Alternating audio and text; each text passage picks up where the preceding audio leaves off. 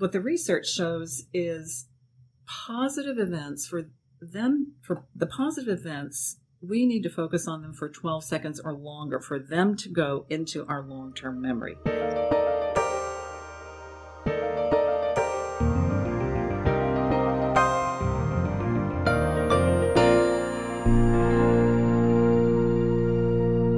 Hi, I'm Ben Capello, and welcome to All Keyed Up. Thanks so much for listening. Today, I spoke with Dr. Barbara Fast. Barbara Fast serves on the piano faculty at the University of Oklahoma as Director of Piano Pedagogy and Piano Area Chair. Her lifelong interest in effective teaching eventually led Dr. Fast to researching and discussing the practical applications of educational research for teaching in the private lesson and group class. A culmination of her interest in effective learning and practicing and their integration with current and future technology resulted in the book iPractice, Technology in the 21st Century Music Practice Room, published by Oxford University Press in 2018. An active clinician and educator, Dr. Fast has presented at Music Teachers National Conferences, International and National College Music Society Conferences, ISME International Conference, the Classical Music Festival Eisenstadt, Hawaii International Conference on Arts and Humanities, NCKP National Conference on Keyboard Pedagogy, EPTA International Conference, and MTA State Conferences. Dr. Fast's articles and reviews have been published in Music Performance Research, American Music Teacher, The Piano Magazine, and the New School for Music study blog. In today's episode, we spoke about effective ways for teachers to motivate their students to practice and how to encourage productive practice habits. I hope you enjoy. Dr. Barbara Fast, thank you so much for coming on the podcast today. It's a pleasure to be here, Ben. Thank you for the invitation. Today, I'd like to speak about practicing, which is an area that you've spoken and written about quite extensively. And I'd like to talk about this from two angles, which of course are related to each other.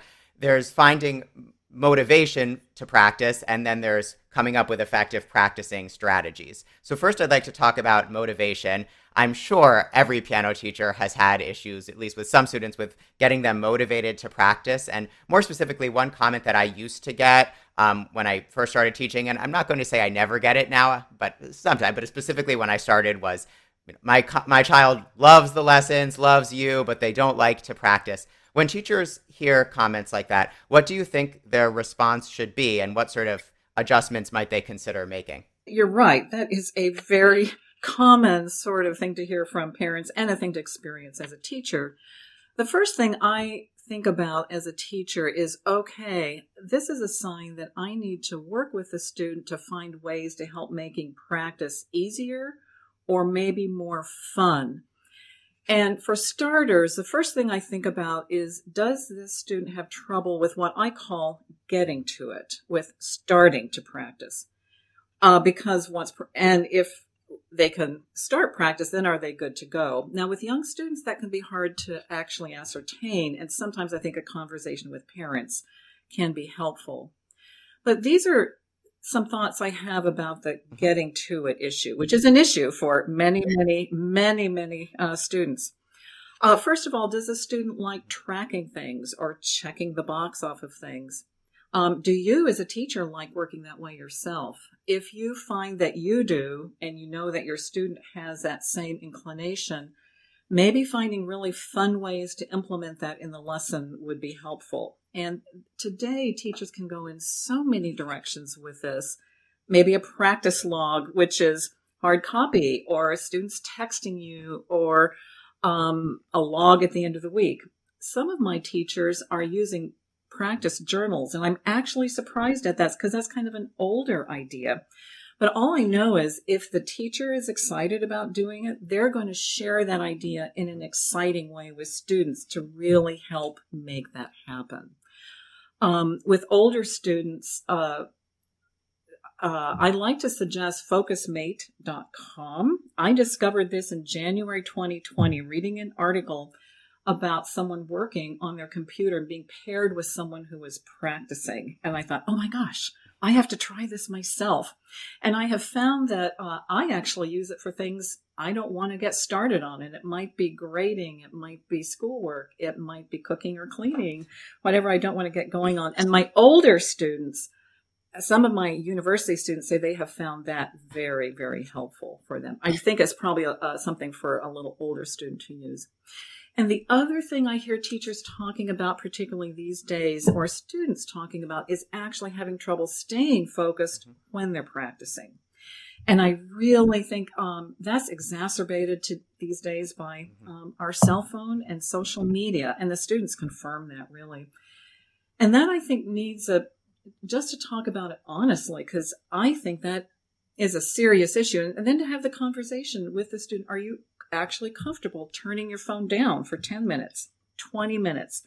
My university students will actually go into airplane mode, and they know they have to. Otherwise, they just can't be focused. But I think to treat it seriously and just to have not to kind of brush it off if it's not a big deal. It is a big deal.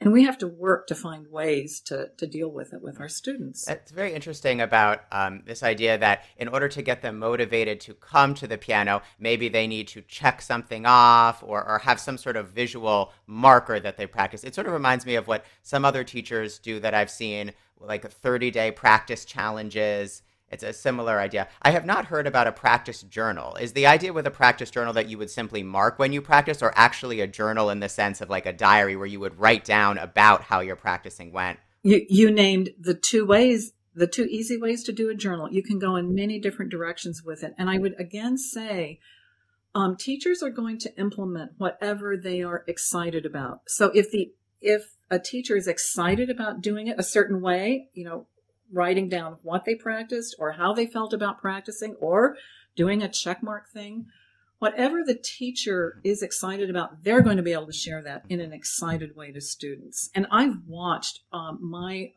graduate teaching students. I had a graduate teaching assistant implement stars with students. And I was kind of like, you're kidding. These are college age students. But she had such a manner of doing it. I allowed it, and she was very successful. Now, because I didn't get excited about it, I don't think I could have done it.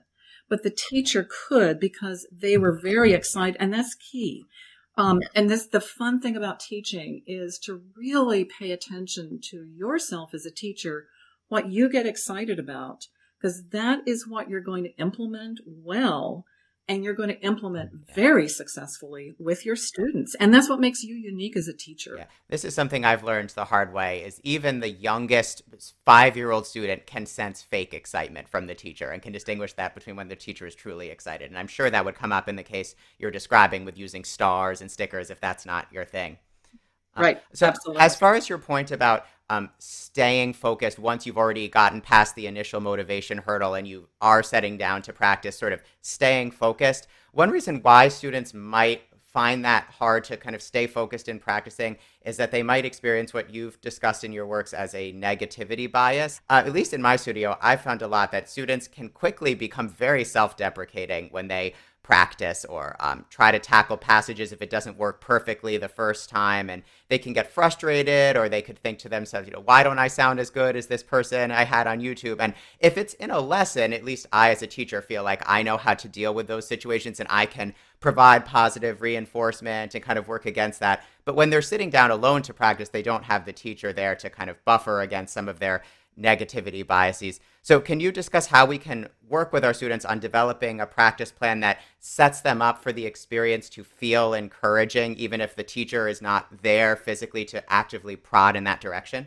Yeah, we can go in many different directions with my response here.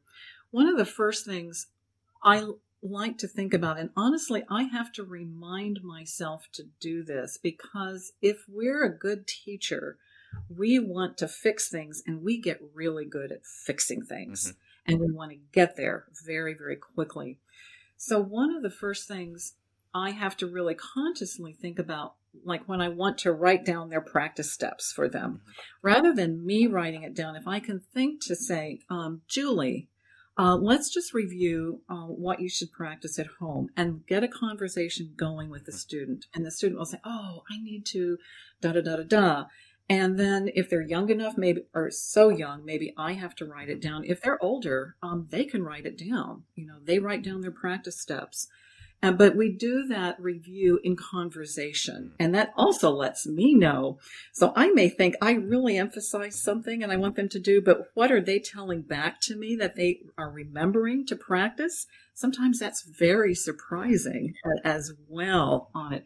But getting them to own that conversation about what they're going to practice during the week, and then if it's helpful, whatever, if you need to build in little reward systems during the week of they give themselves stars, or they can go pet the dog after they played their scale 2 or 3 times, that sort of thing, whatever you can build in as a teacher that makes the practicing sort of fun.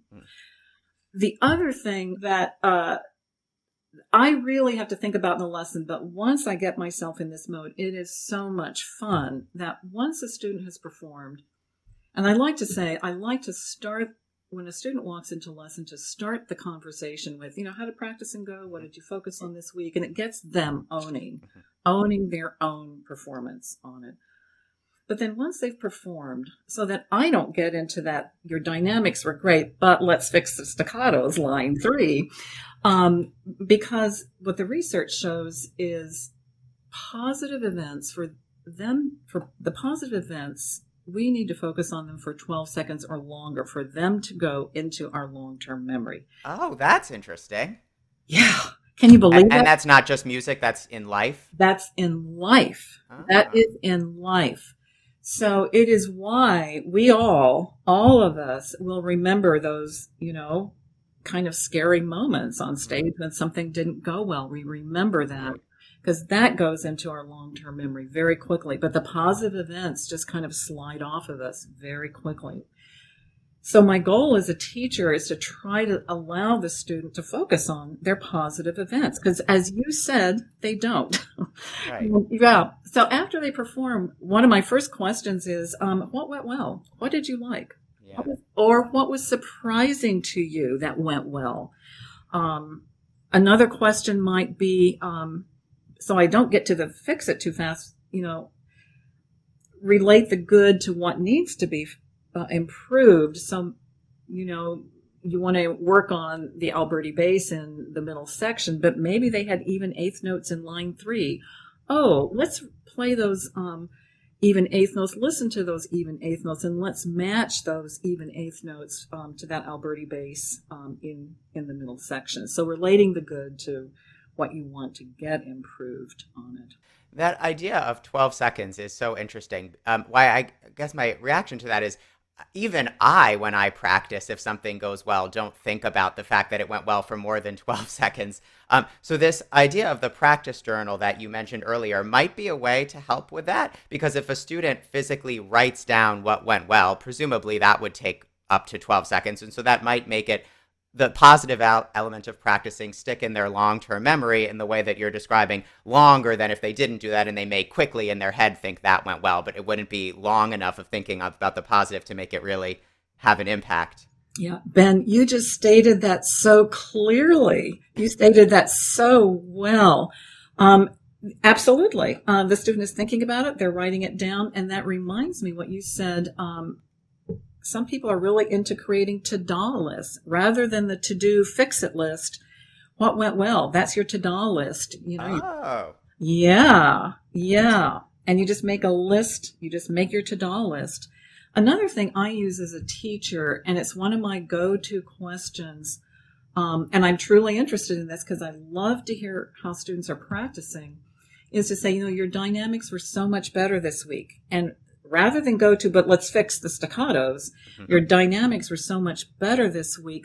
What did you do to get there? How did you practice? And we're in a conversation thinking about how they got to that good improvement. And I know that that's going to go over 12 seconds.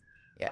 When I first started teaching, I would do a lot of, I think what you're saying not to do, of sort of very quickly saying a positive and then dwelling on the negatives. And what I noticed would happen in the lessons is when I would say something positive, like you did well on the dynamics, even the youngest students would go, but, because they already anticipated that I was about to get into a tirade of negativity. So I think this thing you're describing of the ta-da list and really indulging in the positive rather than brushing it off, and then, as you say, always in a teacher instinct, fixing things is much better for encouraging positivity and away from that negativity bias. I'd like to turn now to talking about specific practice strategies. So forgetting now motivation, about actually how to maximize our use of practice time. I want to talk about how specific you recommend getting in terms of developing a practice plan with students. And of course, I'm sure this depends on the student, but I've seen everything teachers do, from simply just writing down what pieces to play and then that's it. And then I've seen kind of discussing general practice strategies in the lesson, but not applying it to individual pieces. And then there's, I think, what you were talking about earlier about having the students write it down. So when the students do write it down, how in depth do you recommend going? Like, do you think they should say, play measure 1 to 2 this many times, clap rhythms of measure 3? Like, how specific should we be going here? No, and Ben, that is such a great question. I would ask, partly, I think you need to know your students well. Mm-hmm. And when I was teaching, 30, 40 young students, I have to admit, I did a lot of what you just suggested because I felt they didn't know how to practice. And I felt like teaching was teaching how to practice on it. So I would sometimes say, practice this measure 3 times, because particularly young students don't really understand repetition. Nowadays, I like to involve the conversation on it so I can get them talking, Ben, tell me, how many times do you think you need to practice that a day? And maybe in that conversation, I can get around to, well, let's do it 3 times, Yeah. Yeah. But keep it student-centered before you say 3 times. Absolutely. Absolutely. And this, I believe so strongly, if I can get the student to tell me something, they will remember it and they will own it. They will own it far more than if I tell them. And if they say it, and then if they're old enough to write it down, and you get 2 learning modes going on, they've said it back to me, they've written it down. Now, very young students, that will take too long. I've tried it with really young students, and you don't want to spend the whole lesson would be writing down practice strategies. Exactly. So I quickly kind of moved beyond that, but getting them, it's so much fun to get the really young students involved in the conversation with it. It really, really is. And you can get kind of crazy with it, Yeah. And I love it's so important to know what really young students are into. It doesn't matter what they're into, find out, and then just build the storylines and build the, Can you clarify what you mean when you say what they're into? I don't know. What, are they into basketball? Are they into sport? Do they have a favorite teddy bear? Do they have their dog, which they love? And then build that into, let's just pretend, build it into crazy storylines with that, and they'll be with you. They will be with you because they are into it. And they love stories. They love crazy stuff. It's only as adults that we kind of get out of that mode. Right. But have fun with it. And I don't know, particularly with young students, just be as crazy creative as you want to, and they will have fun with it. Now, I want to talk about a little bit more specifics of different ways of practicing.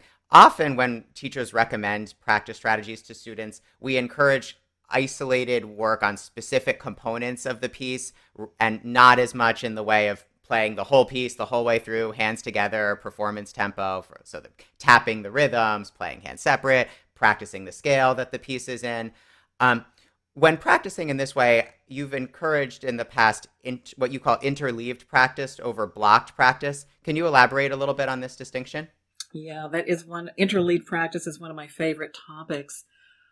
Partly because it's difficult to do, but the research shows that it is so effective. And very quickly, that the word interleaved is so awkward, and I always try to find a substitute, maybe interspersed practice. And what it is cycling through your practice rather than practicing, let's say, scales for 7 minutes in a block, and then you move to your Bach or whatever. Mm-hmm. You would take those scales and practice maybe 2 minutes, but 4 different times within your hour of practice. Okay. So you're cycling through it. Now, 2 things. That is very, very difficult to do. It is absolutely not intuitive, and it's why we tend to not do it, because we want to keep practicing until we see improvement. Right. And I will tell students, I said, I'll just be really upfront. I'll say, you probably won't like this. Grab your cell phone and put a timer on it. And we talk about, I say, just try 3 minutes, 5, 7, 9, just experiment with it. And often students will come back to me and they all will give me different times and they'll say, oh, 3 minutes didn't work at all, but boys, I needed 7 minutes and I could do 7 minutes cycling through. Or they'll say, oh, 7 minutes was too long. I needed just 3 minutes to cycle through things. And I say, go with it. Go with what works for you on it. But that once I honestly, I have to admit, I don't start students cycling through everything in their lesson because I know it's very, very difficult. And I'll pick one element. And I think the easiest things to start with anything that's tedious, technique, scales, and things that are difficult to fix, that really hard measure in Clementi, whatever. Pick that one thing at first and cycle that through a practice session. And students will see improvement. I know it's guaranteed they're going to see faster improvement. And once I get them buying into it, then on their own, they will even choose to use it. I just feel like, oh, wow, I've, made a great accomplishment when a student spontaneously will say to me, I think I should interleave practices. And usually it's something that's kind of a niggling problem, a problem that kind of keeps reoccurring. That's the perfect thing to kind of intersperse in practice. Follow-up question to that. Is that also how you'd recommend structuring a lesson as well, in the sense of rather than 7 minutes of blocked work on scales, maybe 2 minutes of scales, then 2 minutes of this, then come back to scales in a lesson as well as in practicing? Ben, you have the perfect follow-up questions. Honestly, in workshops, when I've given this presentation, I've had teachers raise their hands and say, I am doing interleaved practice in my lessons. And I tip my hat off to them because they have discovered that is very hard to do. But they've discovered how effective that is. And yes, teachers are doing that where they're coming back to it in the lesson. I know because I know how effective it is as a teacher. If I can at least pick the one, maybe the biggest problem, we've worked on it. If we can come back to it in a lesson again, or you hit an impasse, you go, gosh, we're not getting anywhere, move on, and maybe come back to it. I think doing it that way would also help the students see the integration of all the different elements of what we encourage. So if all we do is 7 minutes of scales and then never come back to it in the rest of the lesson, they might not totally make the connection between how the scales related to this, or if you do 5 minutes of theory and then never return to the theory, again, they don't necessarily connect everything. Whereas if you're constantly going back and forth between all these different elements, I would think the student would understand how they're all integrated more. And you made the perfect follow-up comment, which I believe so strongly about teaching. Whatever we want the student to do at home, interleave practice, video record themselves, I first, as a teacher, have to really integrate that into the lesson before I can, particularly if it's something new or different or a little bit out of the norm, before I can really expect them to do that at home in practice. So absolutely, we've got to be doing it in the lesson, and then we can ask for it to be, experimented with in practicing. Okay. Thankfully, there's a lot of neuroscience research that has shed light onto the relative efficacy of different practice methods, and you've addressed this topic in many workshops, and you've argued that unfortunately most people have a resistance to practicing in the ways that are most validated by science. I'm sure some of that relates to what we were already talking about as far as interleave practice versus block practice. But besides that, are there any other examples of practice strategies that are more closely compatible with what we know about the relationship between the brain and effective practicing? Oh, it's such a great question. It's one of my favorite topics to talk about. There are several other things, but one of the biggest ones I use all the time, and I've been using it now for years, is what I call hardest first practice.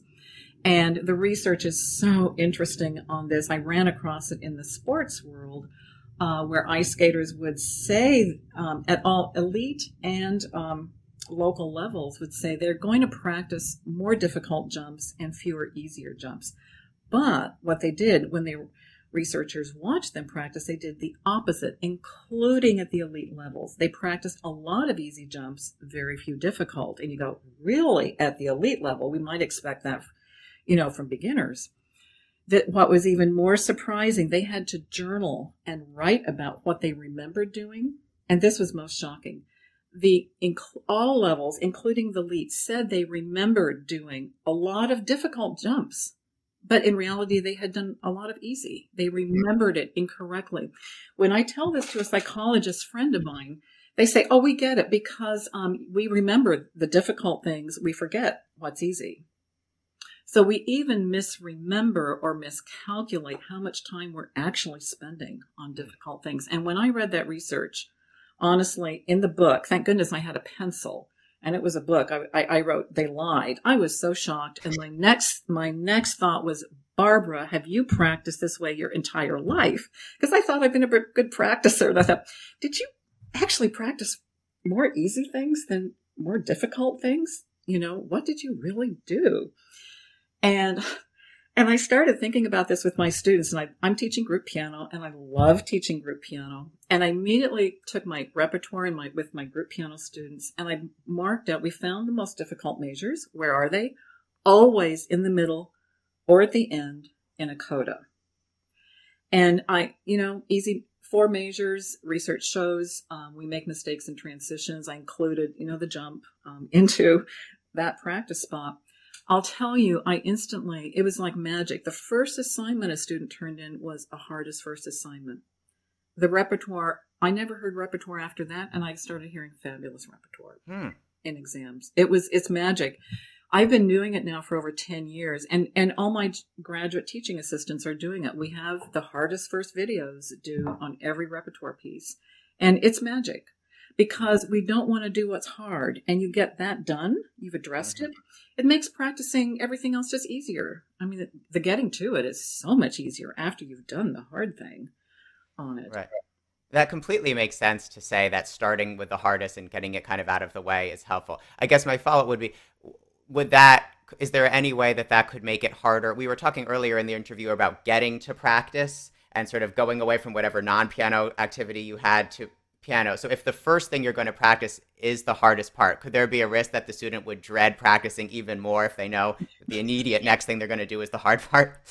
And I'm going to borrow an idea. I just did a workshop for the St. Louis music teachers, and a teacher spoke about this, and she had the perfect answer. She does hardest first, but she calls it the most fun part.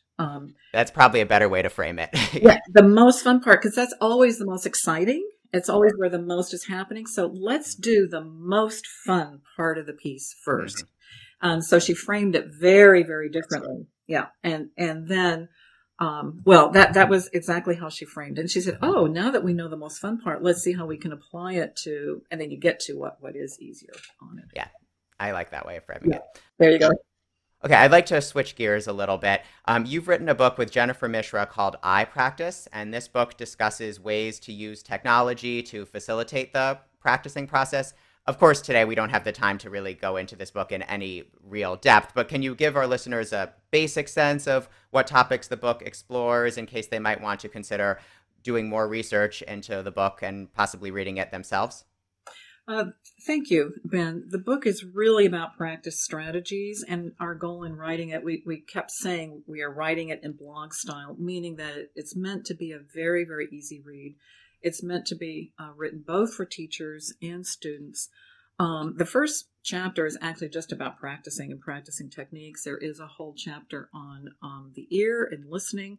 The technology is all easy technology. It's all, at the level of cell phone and computer technology, nothing beyond that.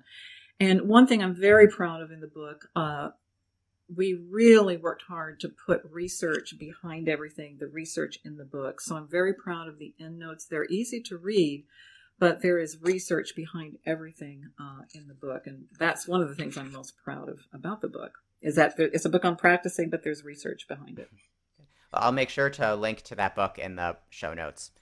Do you have any other thoughts on, before we go, on how we can work with our students on effective practicing? We've covered a lot of things. I think what's important is to find ways to help students own their own practicing, own their own performance, and own it in a big way where they're seeing positives beyond, and not just the things that always need to be improved, because that's endless, but to really own what is going well and that they are doing well. And to really help students self-evaluate, but that the self-evaluation doesn't always go into, oh my gosh, every mistake that I did, but that it embraces also what went well. And that's really difficult for everyone. It's difficult for everyone to do. Excellent. And can you give our listeners a sense of what you're up to now and where they can go if they'd like to learn more about you? I just did a session for the Music Teachers National Conference, MTNA. That's a virtual conference. Those sessions are available until June 1, and there are so many sessions, just so many. And it was such a good conference. I'm practicing again to Tennessee Music Teachers Association. It's virtual, so again, anyone can join that. And the National Conference on Keyboard Pedagogy, NCKP, has a huge conference this summer, all virtual. So I'm a big believer in these teacher organizations as ways to connect with teachers. And there's just so much information out there, particularly with the pandemic. These conferences have gone virtual. So a lot available.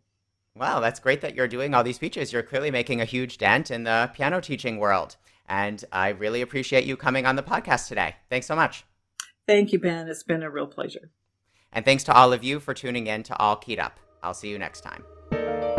If you have any feedback about today's episode or have any suggestions about the podcast in general, feel free to reach out to me directly through the contact page at www.bencapello.com.